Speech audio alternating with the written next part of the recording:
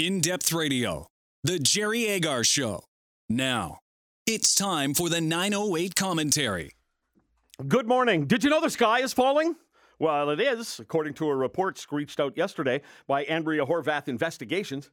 Andrea Horvath Investigations uncovered a government document, she says, shows the government is trying to create a two-tier private healthcare system in Ontario. AHI CEO Andrea Horvath says the entire Ford government has been hiding this plan from the public. Why? Because people won't like it. For emphasis, she stomped her foot. And then, she said, the changes would give the PC government unprecedented power to farm out services to private sector entities. Well, clue in, Andrea Horvath. The government already does that.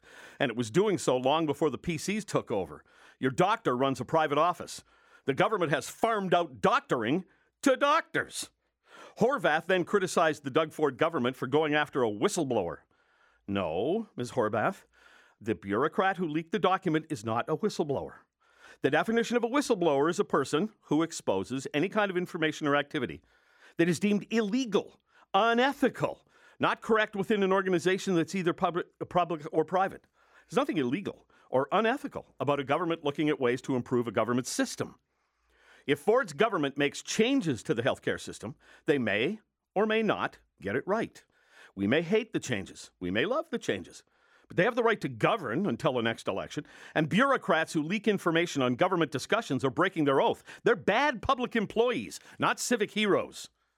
Our healthcare system fails in many ways, with far more bureaucrats per capita versus other socialized systems, and the longest wait times among similar systems. Only a fool thinks we shouldn't look for ways to make it better. Andrea Horvath needs to investigate some better and more useful ways to be in opposition in government than her current practice of making irresponsible statements while offering no better solution.